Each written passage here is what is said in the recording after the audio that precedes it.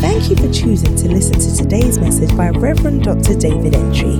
We know you will be blessed as you seek and serve God. We believe that this message will stir up a desire for more of God even as you listen. Be blessed. In Genesis chapter 1 verse 1, he said in the beginning, what happened? God created. What's the order? It's not the earth and the heavens. Okay, it's the heavens and the earth. And then in Zechariah chapter 12 verse 1, he said God created, he stretched out the heavens and laid the foundation of the earth. And then the third thing he did, and he formed the spirit in man. So the spirit in man is the most essential and most important of all the creative work of God. So he created them in order. He created the heavens for the earth and the heavens for man. So his spirit can be the center of everything. That's why God is a spirit. Without being in the spirit, you can't relate to God. So in John chapter 4 verse 24, it says, God, I'll keep quoting this scripture till he becomes part of you. He said, God is a spirit, and all those who worship him must worship. God is a spirit. Let's all say God is a spirit. Say it again. For the last time, please. Yeah. So it's beyond human senses and human discovery. Human senses, natural senses can pick up God. So now, for God to help us to know he exists, without the gospel, what he did was to create. When he created us in such a way that you will have an ability to know that God is there, even if your spirit is dead. Two things God created in man to help man know God is there is, one is called conscience. You know, you don't have to teach a child about something, they just know this is wrong. Who has been teaching them? Have you seen any community or society or culture where adultery is okay? Where somebody's wife or somebody's husband, you can just be with them and it's accepted in the society. I mean, even if they are godless, that one cannot. It's just human. How about theft, stealing? There's no society that says it's okay to. Every society, when they catch a thief, they do something to the thief. Yeah. Every thief is punished. It's planted inside you. No society tells you to attack your parents. No society tells you to covet other people's things and take it. No society is okay with murder. So whether you are godly or godless, so that conscience inside you. Bible says in Romans chapter 2, verse 14 and 15, it says that if the Gentiles, those who don't know God, Gentiles, okay, when the Gentiles who do not have the law, say the law, by nature, say by nature.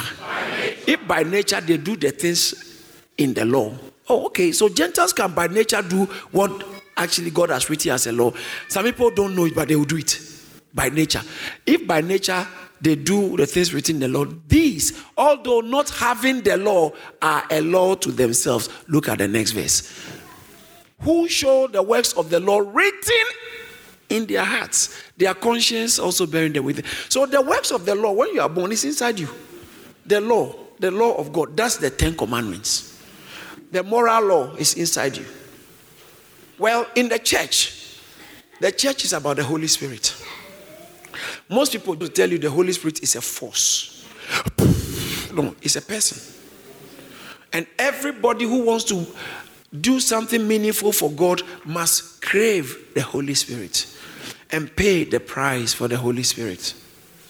Crave the Holy Spirit. When you read Acts chapter 1, verse 16, Bible says that they started by preaching, saying that the Holy Spirit spoke by the mouth of David. So the Holy Spirit was the one doing the speaking. But it came through the mouth of David about Judas, long time ago. Acts chapter 1, the Holy Spirit spoke. Acts chapter 2, verse 33, he said, when he ascended, God has exalted this Jesus, seated him at the right hand of God, and he has and having received from the Father the promise of the Holy Spirit, he poured out this which you see. So when the Holy Spirit was poured on them, you see something and you hear. When the Holy Spirit comes on you, he produces some results in your life. I'm not talking about money. No. Don't say, oh, Holy Spirit, come upon me so I can get money. He doesn't spend time on that rubbish. No, it does not that. He comes on you to achieve God's purpose. So like the way I'm preaching, if I'm able to touch your heart and impact you, it's not me, because I don't have what it takes to do that. It's the Holy Spirit upon me that will produce that result. So sometimes you see a pastor, you say, wow, this guy is powerful. No pastor is powerful. No pastor is good enough. It's the Holy Spirit who does the job.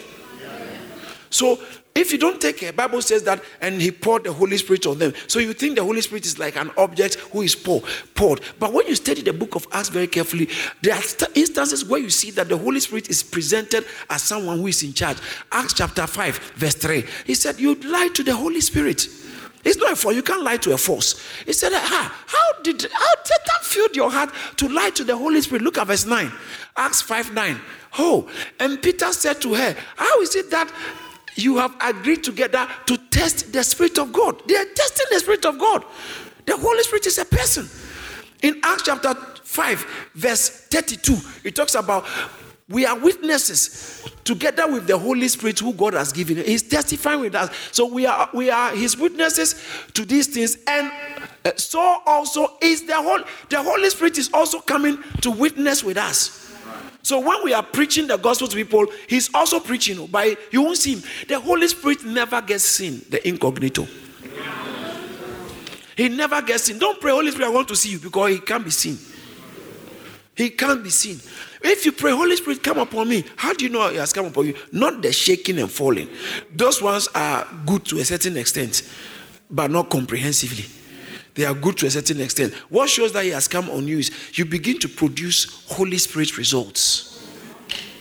Because he's a person. So when he comes on you, he influences your hands, your legs, your thinking. At different, not all at once, different aspects of you, to achieve what only God wants done. And then that's when you begin to get rewards from God, the Holy Spirit. Let's stay. Acts chapter 10 is a very interesting one. Acts chapter 10, when Peter was in his own household. And then the Holy Spirit, verse 19, the Holy Spirit said to him, go down, some men are waiting for you. The Holy Spirit sent him down. In Acts chapter 8, verse 29 and 39, verse 29, Stephen, there was revival. The Holy Ghost took him, told him. And the Spirit said to Philip, I said, Stephen, Philip, go near there, go. The Spirit was talking to him. Look at verse 39. Verse 39. Now, when they had come out of the water, the Spirit of the Lord caught Philip away. He was very active working. Actively working. All things that were happening in the Bible is the Spirit that was making it happen. Actively working. He told Peter, go down. In Acts chapter 11, verse 12, Peter was telling them, he said, the Spirit told me, go with them. May you hear when the Spirit speaks to you. The Spirit told me, go with them. Acts chapter 13, verse 2, he said, whilst they ministered to the Lord and fasted, the Holy Spirit said, hallelujah. You see, he's working amongst us. He said, the Holy Spirit said, separate unto me. He said, the Holy Spirit said, now separate to me, Holy Spirit. I need people to separate it unto me. He's a person. Come separate them unto me. Acts chapter 13 said, separate them unto me. Acts chapter 15, verse 28. He said, why do we put burden on people? Which the Holy Spirit says that it seems good to the Holy Spirit and to us that we shouldn't put burden on it.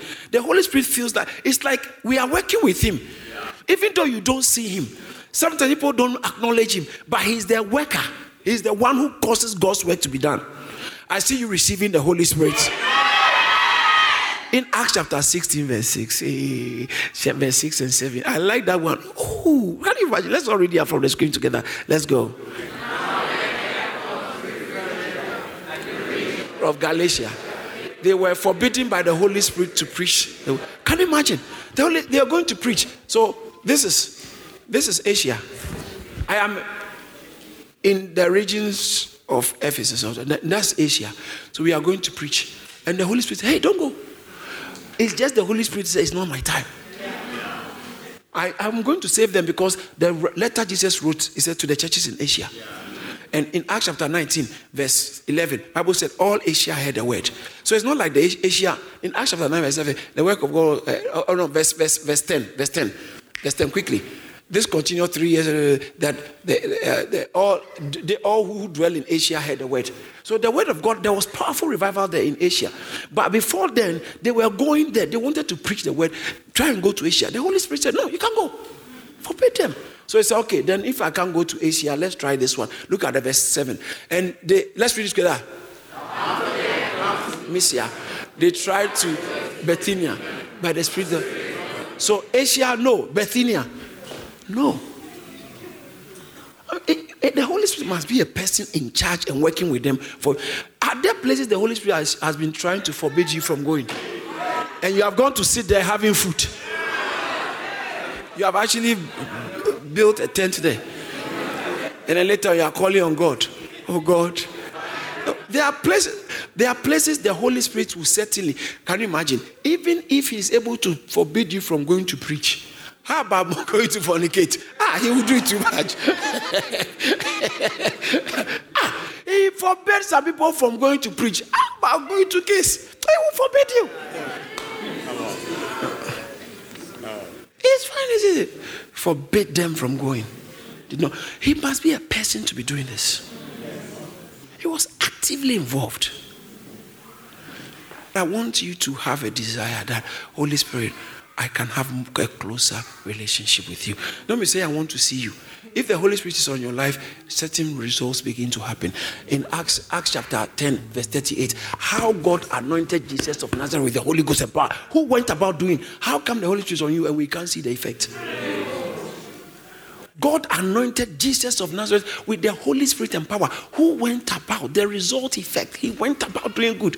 Bible talks about in Isaiah chapter 11 verse 1 and 2. It says the stem of David. It says that there shall come forth a rod from the stem of Jesse, and a branch shall grow out of the shoot. Look at this. The Spirit of the Lord shall rest upon him. Then it begins to say, when the Spirit of God rests upon him, the Spirit of wisdom, the Spirit of understanding, the Spirit of counsel and might, the Spirit of knowledge. These are the manifestations. These are the manifestations. They called Daniel and they said to Daniel, I've heard about you, that the Spirit of the gods, in Daniel chapter 5 verse 11 and verse 14, verse 14, give us verse 14. He said, I've heard of you, that the Spirit of God is in you, and light and understanding and excellent wisdom are found. Why? Because the Spirit that is in you has deposited something. When we are looking for light, understand, when we come to you, we find the thing is inside you. So they don't come and experience feelings. But they come to you, they find some results that are colorful, beautiful. The Holy Spirit, some of you in your schools, in your family, when the Holy Spirit must be so strong on you. In Acts chapter 6, verse 10 and 11, Bible says that they could not resist the wisdom and the Spirit Stephen was speaking with. They couldn't resist, and they were not able to resist the wisdom and what? The Holy Spirit was working through. As he was speaking, the Holy Spirit was behind. How? Because this Stephen man was full of the Holy Spirit. Full. Bible talks about how Barnabas went to where the Holy Spirit said, Antioch. In Acts chapter 11 verse 24, they sent Barnabas was a man full of the Holy Spirit. And so he helped the church, and he was a good man, full of the Holy Spirit and of faith. And what a great many people were added to because the guy came. Because the man was so full of the Holy Spirit, he didn't have to be the one in charge. When he comes, it will begin to produce godly results. Can you imagine this church? When you are filled with the Holy Spirit, full of the Holy Spirit, not full of yourself, not full of your importance and your job, but full of the Holy Spirit. You are full of the Holy Spirit. I'm full of the Holy Spirit. He's full of the Holy Spirit. Can you imagine our impact? But we have church that even the pastor is not full. And the members, they don't even have anything at all. And they are having church, having events and entertainment. So our impact on the society is zero. Zero. How come you go to church and all they know is you carry Bible, you go to church? You are not impacting people around you. They must know that there's something different about you. Not only your testimony about good job you have got, but there's something about you. The deposit of God is inside you. It's inside you. Bible says in Job chapter 32 verse 8, there is a spirit in man, and the inspiration of the Almighty giveth him understanding. You operate at a different level. Amen. You don't fail exam by heart when you are full of the Holy Spirit. In Acts chapter 30 verse 9, Paul, full of the Holy Spirit. In Acts chapter 4 verse 8, Peter, full of the Holy Spirit. You gotta be full of the Holy Spirit. Desire that. That should be your biggest desire. Instead of looking for a job, house, money, all those things will come. They will come, and some of them you can turn them down. Like Peter said, may your money perish with you. Because when you are full of the Holy Spirit, there's nothing you need in life that you lack. Amen. Did you receive something? We thank God for using His servant, Reverend Dr. David Entry, to share this awesome word. If this message has blessed you in any way, please spread the word by sharing it and send us an email to amen@charis.org. Remember to stay connected with us on Facebook, Instagram, YouTube and Twitter for regular updates on what God is doing here at Charis Ministries. Stay blessed.